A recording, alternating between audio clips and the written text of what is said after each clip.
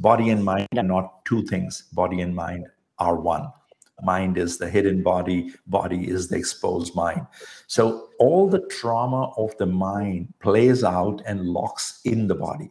There is enough research now that confirms that all the trauma of childhood accumulates in the body. Body is the one that pays the price for all the fear, for all the trauma that gets embedded in the body. Welcome to Long Will Live podcast. I'm your host, Aisva Tretyakauskaitė. I'm here to remind you the power of your mind and that you are the creator of your life and your story.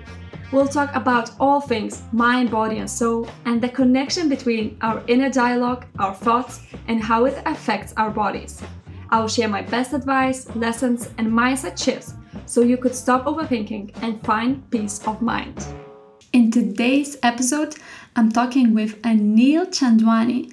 He is a transformational coach, meditation teacher, and a serial entrepreneur. He has created and sold several successful companies, and many people wondered how he did it. Anil said he has always questioned the norms and the belief systems, and the ultimate gift came from learning about active meditation. This is when, through meditation, he transformed his conditioned living, and he noticed that his inner and outer world began to align seamlessly. He is sharing his gift by teaching active meditation to others around the globe, and he has helped thousands to decode their limiting beliefs. So let's jump right into today's conversation so you could learn all about how you can do the same. So Anil, how has been your morning today? It's been quite a morning. It's been a busy morning, to say the least, but I'm very happy that we are able to make this happen today, as my schedule was getting a little crazy. So I wanted to do this as we had agreed. So I'm happy that we are able to do it. Been a busy morning here. How about you? Oh, my evening was lovely. I had a dinner with my family, and then I was about to record, and then we had some things at your end and my end, and I was like, yeah, we will see how it will go. And life just has a beautiful way of redirecting us a little bit and putting place into order. Isn't that true? Yeah, but you know what a wonderful thing that we are able to do this from across the globe, 8,000 miles away from each other. So quite incredible. Yeah, that's true. I know that you now are leading people through transformational workshops. But I want to go back in time. And I know that spirituality has been like kind of naturally in your life. But I want to know, what was your approach towards it when you were a small child, and how did you look at spirituality at a young age? A brilliant question. At a young age, I did not know the difference between spirituality and religion. So there was this one word being, you knew religion as a kid. And I was very lucky that growing up, religion was not imposed upon us. I was born in a Hindu family, went to Catholic schools. I was living in Muslim Sufi Mecca town. And Buddhism is also very, very big in India. So religion, I had exposure to multiple religions. And what at home was given to me, and that became a very big gift, was being kind, being grateful for what we had. So our prayer was about kindness and gratitude, and trusting the power that was bigger than us. So that was my gift. That was spirituality for me, which I did not know at that time. And that was our prayer growing up. That's a very beautiful way to say that you didn't disconnect spirituality from the religion, because from the Western point of view, it can be two different things. Now, spirituality is more of the things that we learn. It's something that you teach the students as well. But it's not something that most of the time people connect to their religion. So I think it's a very beautiful way to just really interconnect all of the things. And as you said, being able to be exposed to other religions and just interconnect each and all of them with one another. Yeah, it is quite unfortunate that religions have not synchronized their truth like science has. Like all over the world, science has one truth. We all agree to all scientific and mathematical truths in the world, but religions somehow have never synced up to agree. And although everything leads to that same place, but yeah, I think it's about time that religions start agreeing these same scientific principles and finding a common ground to exist. Yeah, I think it's so true, as you say, that all of the religions are leading to kind of same idea and same thing, but they are still speaking from their point of view. And what do you think is that main thing that all of the religions are leading us towards to? Well, religions are leading us towards a mess that currently religions are leading us towards war and a mess. If understood, it's a self-realization. It is they're all they're supposedly, if you look at the simple words in religions like Amen, Om in Hinduism, Amen in Christianity, Amin in Muslim and Sufism, even the singular word that describes them, are so similar. So self-realization, inner silence, inner peace, self-realization is what all originally were trying to point us towards. But what it has become now is a mess. It's wars and separating rather than oneness. It has split us into multiple pieces. Yeah, it somehow created another reality than they are kind of, as you say, opposing to and should create in. And then I would think that it is something that we started to dissociate ourselves with. It's something that systems and norms created us. And this is a new approach where I think that's where in the Western world spirituality came into our lives, where we started to kind of get away and out of our minds and to see what's going on in there. And I think you are the greatest teacher in there to really help people disconnect from the identities that we created. And maybe you could tell more about it. How does it serve and help us as human beings? I don't call myself a teacher, or it's just something I enjoy doing. I could squeeze my entire work into one word, and that is unlearning. What changed my life was when I made a list of my belief systems, what was my operating system, how I was making all my decisions. When I first time made the list of all my belief systems, what I thought was right, what I thought was good, what I thought was to be done, I was quite shocked that none of it was my own. It was given to me.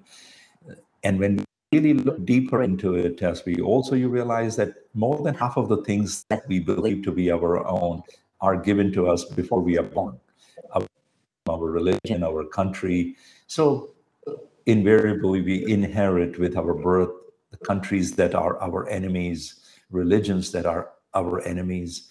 So when I grew up, when I did that work on myself and I started unlearning my belief system, my conditioning, my world began to open up. I began to realize that the boundaries, the skies, is much vaster, much larger, and more opportunities, more and more beauty began to come into my living. So this process that I have created, the work that I do through many doorways, I use many tools, many modalities, but the work primarily is about one thing. It is unlearning what was given to us when we were little, before our birth, without our permission. That's a very interesting thought, unlearning things that were given to us even before we were born. I heard that Yes. we inherit beliefs, but most of the time, I think we mostly try to solve the issues right now. And kind of thinking that the beliefs are something that we learned along the way when we were already living our lives. And it is very interesting to look at this from the generational perspective and to understand that it's just like ingrained so much and so deeply into us. Yes. So what is the best process to go about it? Well, we are born with this very clear and brain and a body. And as we come, right from the first minute we are born, we start programming our brain. We start programming these connections in the brain, the way we cry to get our food, the way we cry to get our diaper changed, the way we cry to get our attention or share our chocolates to make friends. So we start accumulating these programs. And when we are little, we are jumping on the sofa and our parents are taking our pictures, how cute we are. But as we grow up, now we are 5 or 6 years old and we are jumping on the sofa, and then we get reprimanded, we get punished, we are told to shut up. When we are little, we are doing many things and we are really never encouraged. We are asked, stop doing that. When we are talking too much, when we are drawing too much, when we are given the discipline. So as we grow up in our energy bodies, we start accumulating these programs of what is okay to do, what is not okay to do, what can I do to get what I want, and what should I do to not be punished and not get what I don't like. So these programs start getting deposited in our body-mind system along the spine that we call our chakras, our energy centers. So these energy centers in the body begin to form these programs, which become our operating system for rest of the life. Like you mentioned, we learn that something is good to do and something is bad to do. And the theme seems to be coming up and up more and more that we are carrying that feeling of not being enough in this world. What happens is the first foremost thing that gets embedded in us is our survival instinct, our fear, whether I'm going to survive or not. When we come out, so this instinctual fear to shiver when it is cold, to sweat when it's hot, to, when the earth is shaking, the fear that will I survive or not. That's deep down in our first center. It's all about survival. Then the second center in the body is all about emotions, what I feel, Then comes the third center around power, what I can do, cannot do. So everything that I have learned. So what we do is we start programming our behavior based upon what we have to do to go through those young ages when we do not have the rational mind. And so that gets so deeply embedded in our kind of the alpha system of the brain. And, we keep using that, how when we grow up, we receive the information, how we assimilate that information, how we respond to that information. So it kind of becomes our software, if you will, like a cell phone or your smartphone. That's our body, that's our instrument. And in this body, there are so many apps installed. Like, depending upon which culture and conditioning I have, my app will respond to that situation accordingly. If I was punished for speaking up, if I was laughed when I was expressing something, now I'm a grown-up person and I'm on the board of directors, but my operating system might still feel that fear that if I speak up, I will be laughed at. If I speak up, I will be told by my boss to shut up, that I'm not good enough. So this feedback, we keep getting it from our systems. So we receive the information, we assimilate and store the information, which means we process the information based upon our personal childhood and conditionings, and then we respond to it based upon what we get from inside of us, that how we judge the situation. Is it okay to do, or is it not okay to do? Does it make sense to you what I'm sharing here? Oh yeah. And I know that you are great at helping people to deprogram these limitations. And as you said, each of us have systems. And I really like the analogy of just downloading multiple apps and running on the system that we installed. And I know that meditation has very big scientific proof, but I want to hear how you describe it, how meditation works on our minds and on our bodies. Well, meditation is simply an art of being in the present moment. It's learning to be with where life is happening. Life is happening where our body is. So meditation is simply an art of learning to be where the body is in totality. It's an art of doing what we are doing in totality, in awareness. So for me, that's what meditation is. And we use, in my work, I use meditation as the base work because I use the science of active meditation that I learned from Osho. So active meditations work with the body. We begin with the body, because body and mind are not two things. Body and mind are one. Mind is the hidden body, body is the exposed mind. So all the trauma of the mind plays out and locks in the body. There is enough research now that confirms that all the trauma of childhood accumulates in the body. Body is the one that pays the price for all the fear, for all the trauma that gets embedded in the body. So active meditations really are very powerful way of releasing the trauma from the body, whether it is through catharsis, whether it's through dancing, whether it's through shaking, humming, sounds, mantras. So in the process deprogramming limitations, we use active meditations to release all this locked up trauma, locked up emotions from the body.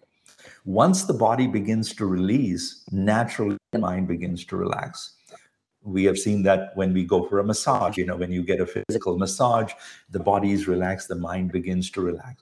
Now, relaxation is the first requirement for meditation to happen, for us to be in the present moment, for us to be able to be aware. So when body is relaxed, mind relaxes. When mind relaxes, we can begin the process of awareness.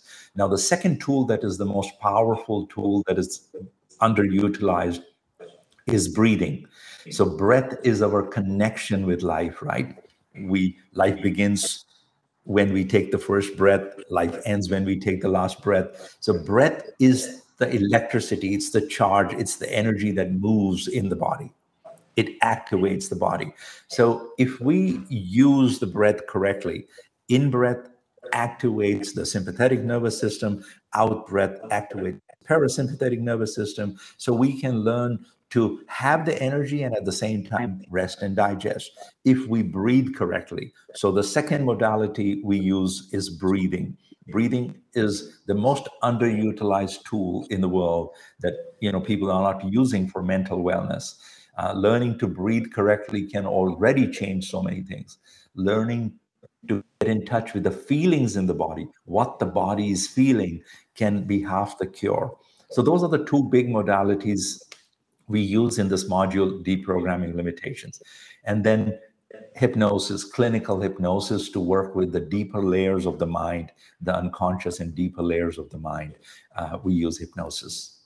For many listeners, active meditation would be something new to hear about, because most of the time it's something, like as you said, it's connecting breath, body and body and mind is one thing.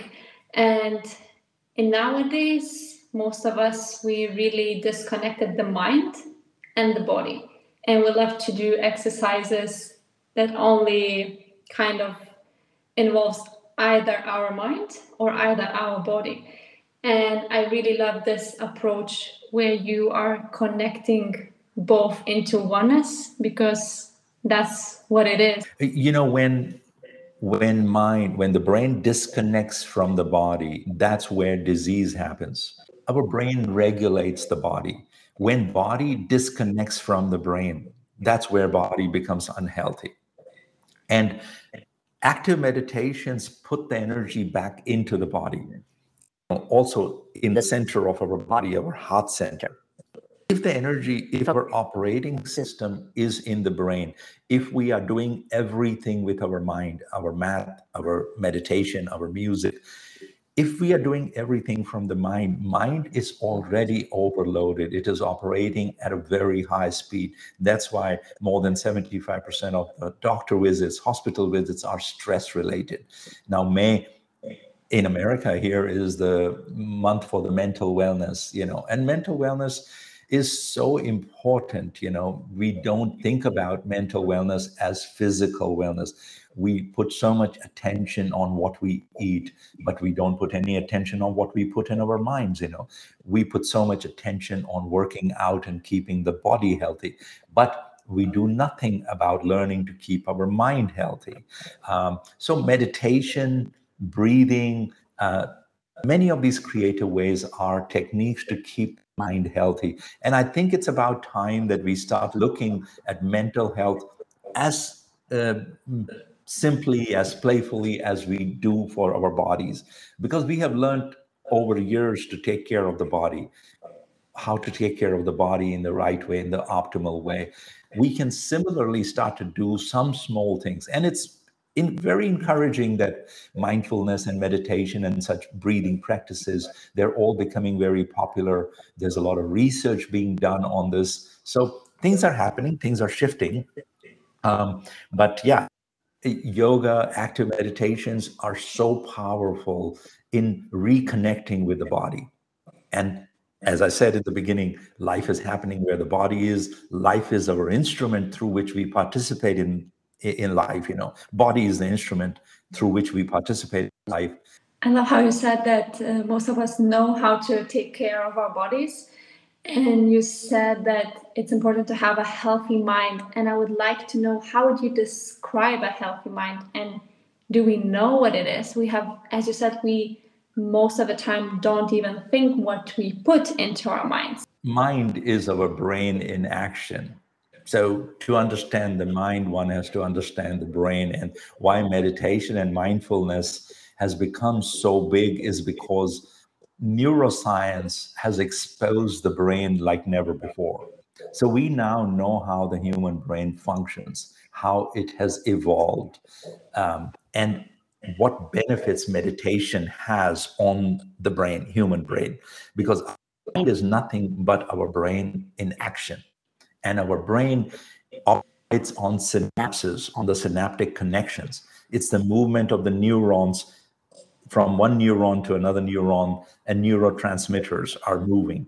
So every cognitive action, every behavior, every motor skill is movement in the brain. The brain produces reward chemicals or stress chemicals based upon how we perceive things.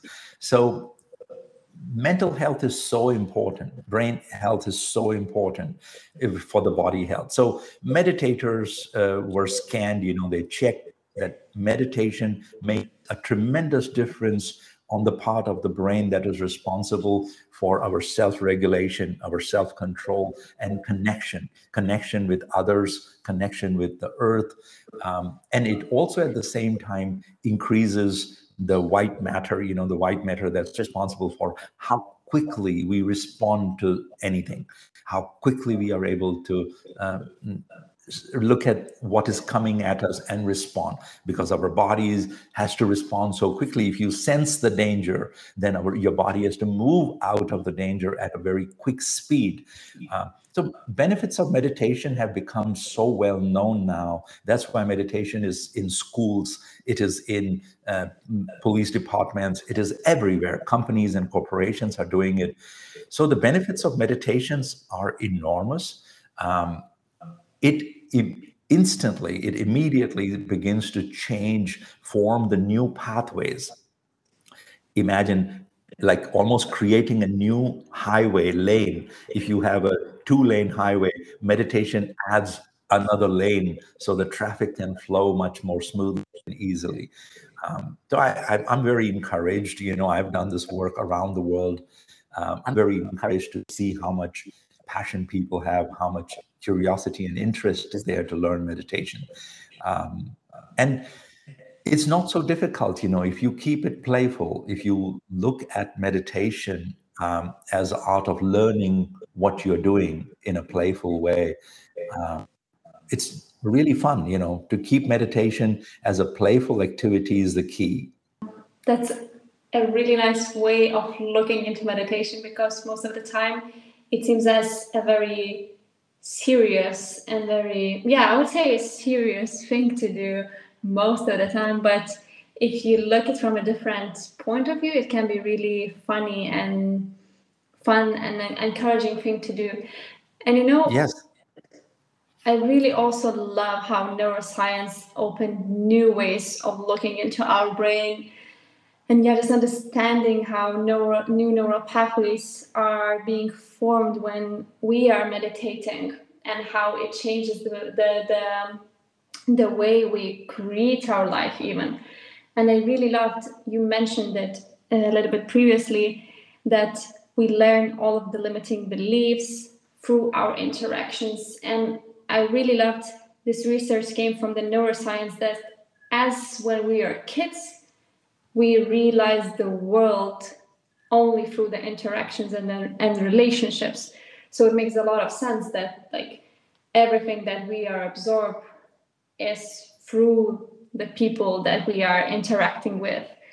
And I think learning how to interact with your own brain, which you have been describing that meditation is, it is such a powerful tool to do so for yourself, for your own good. Brilliantly said, brilliantly said. So see, everything, our mirror, when we grow up, our mirror is on the outside. Everything we learn is from the outside. Our parents, our teachers, our priests, everything comes from the outside. So we are so used to learning from the outside. Now, meditation turns it inside out, So for the first time, when we close our eyes, when we start looking, even with open eyes in our activities, at the charge that is coming up. So if you really want transformation, the most important thing is not that, oh, she does that, or he did that, or she did that, oh, my boss is like that. If you disconnect the other and simply move your focus to inside, what is the charge coming up in me? What am I feeling?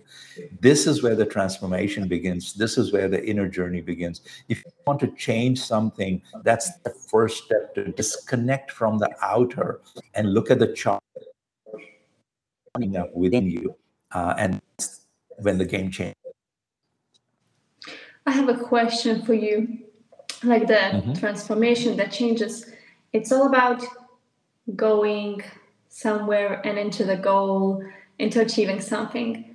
I want to know how do you see success and what success is for you?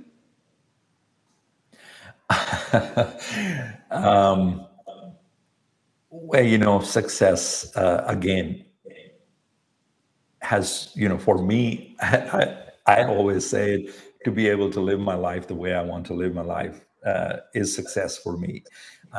On the outer dimension, it has many, many definitions, to graduate from the college or to get a job or have so much bank balance or have such and such a car.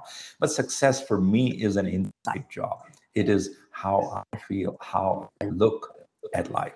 So happiness and success, both for me, are inside jobs. See, everything outside is neutral.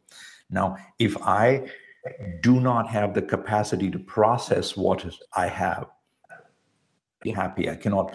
Success means nothing if I have all the money in the bank and I don't feel good about my life.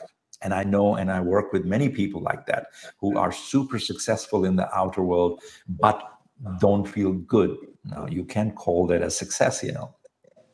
So for me, success is an inside job. It is our ability to live our life in an optimal way is success to me. That's very beautifully put. And the reason why I asked is because I know that as we are driven by results, so many people, no matter what they try, it can be a meditation or something else. And like, how do you define a successful meditation, right? Oh, if I did the practice right. And I think it's really important to shift your perspective from gaining the result and gaining the outcome, even though it's very important. But as you said, like, the goal of the meditation is to bring yourself to the present moment. So it's really more about focusing on the practice than the success and the outcome itself. Would it be right? How you do things. Yeah, meditation is more about how you are doing things, less about what you are doing. So you could be having a glass of wine or a cup of tea. If you are fully present. So again, as I say, now neuroscience keeps confirming these things. So if you're eating an apple, and if you really feel the color and the skin, and you really bite into this apple and feel the juices flowing into your taste buds, you really become mindful about the journey of the apple, how many miles this apple has traveled, who was growing this apple. If you become mindful of this apple that you're holding in your hand, which means you are fully present to this apple that you're about to eat. Now, that instantly releases double the amount of the reward chemicals. The taste of the apple changes. The value it brings in your body changes because of the placebo effects and what reward chemicals the brain releases. So if science has proven that the quality with which we do matters in how much happiness we experience, how much joy we experience from it. Now, imagine bringing this quality to your home, to your loved ones, to your business world. So what meditation teaches is two things: relaxation, totality. So am I total in what I'm doing? So when I'm working, when I'm with my beloved, when I'm with my child, the quality of totality. Am I fully present to what I'm doing? One.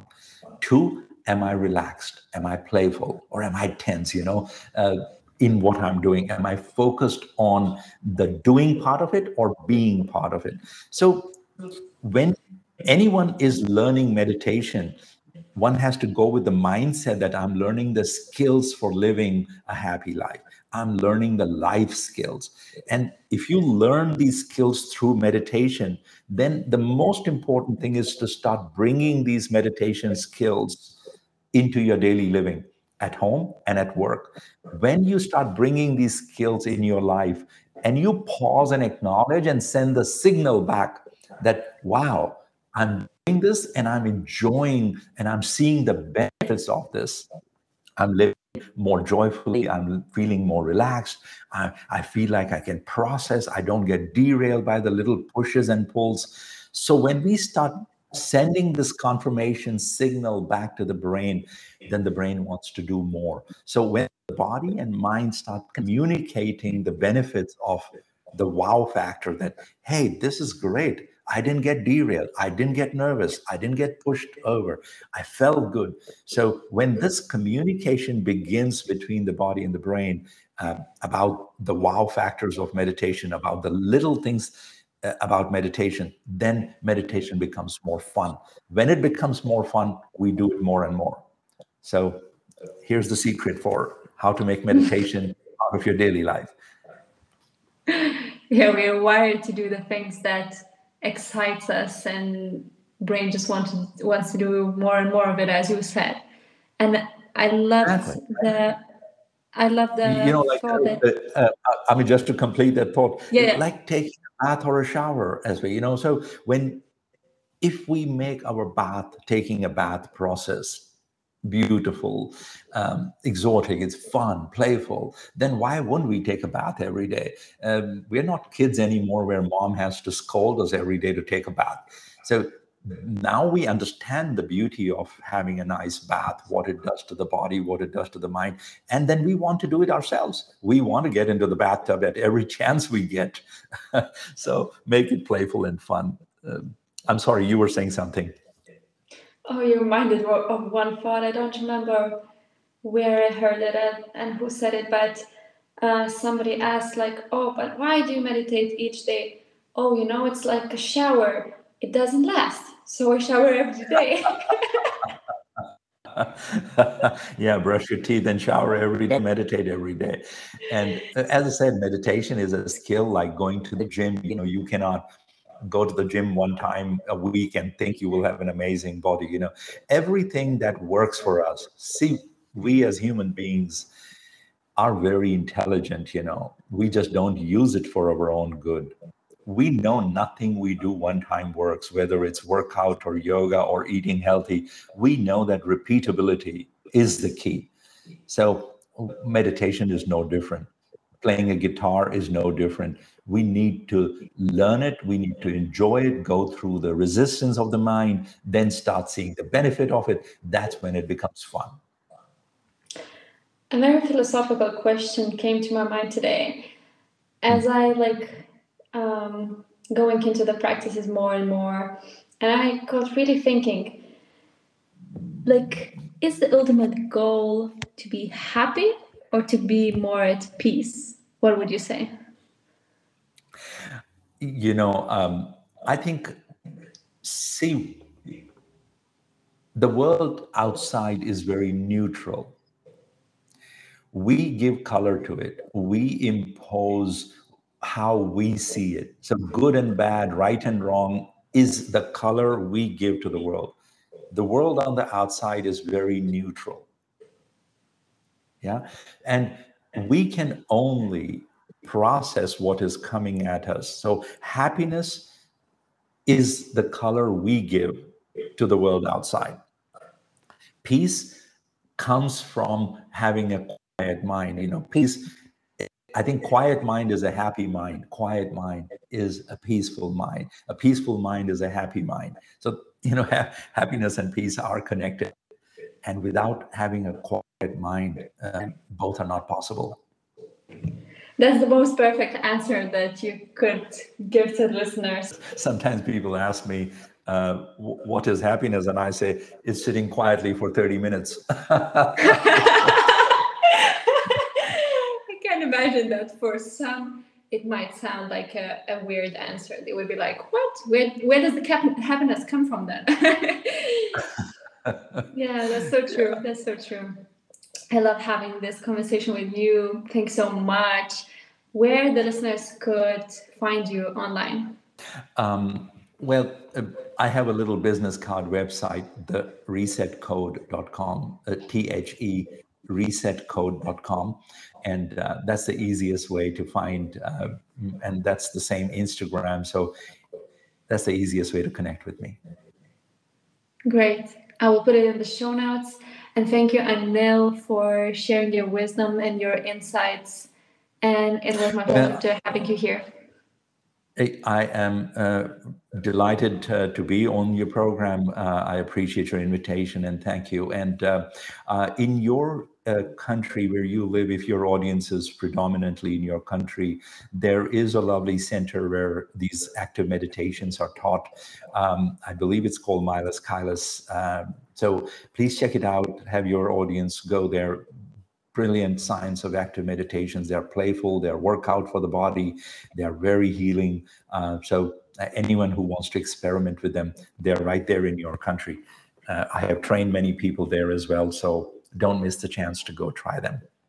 Yeah, that's great that you mentioned them, because yeah, we are getting more and more Lithuanian listeners, so I think they will greatly benefit from that. Thank you. Brilliant. Thank you for your invitation again. Thank you so much for listening. Please subscribe to the podcast and share with your friends if you enjoyed the episode, and leave a review. I would greatly appreciate that.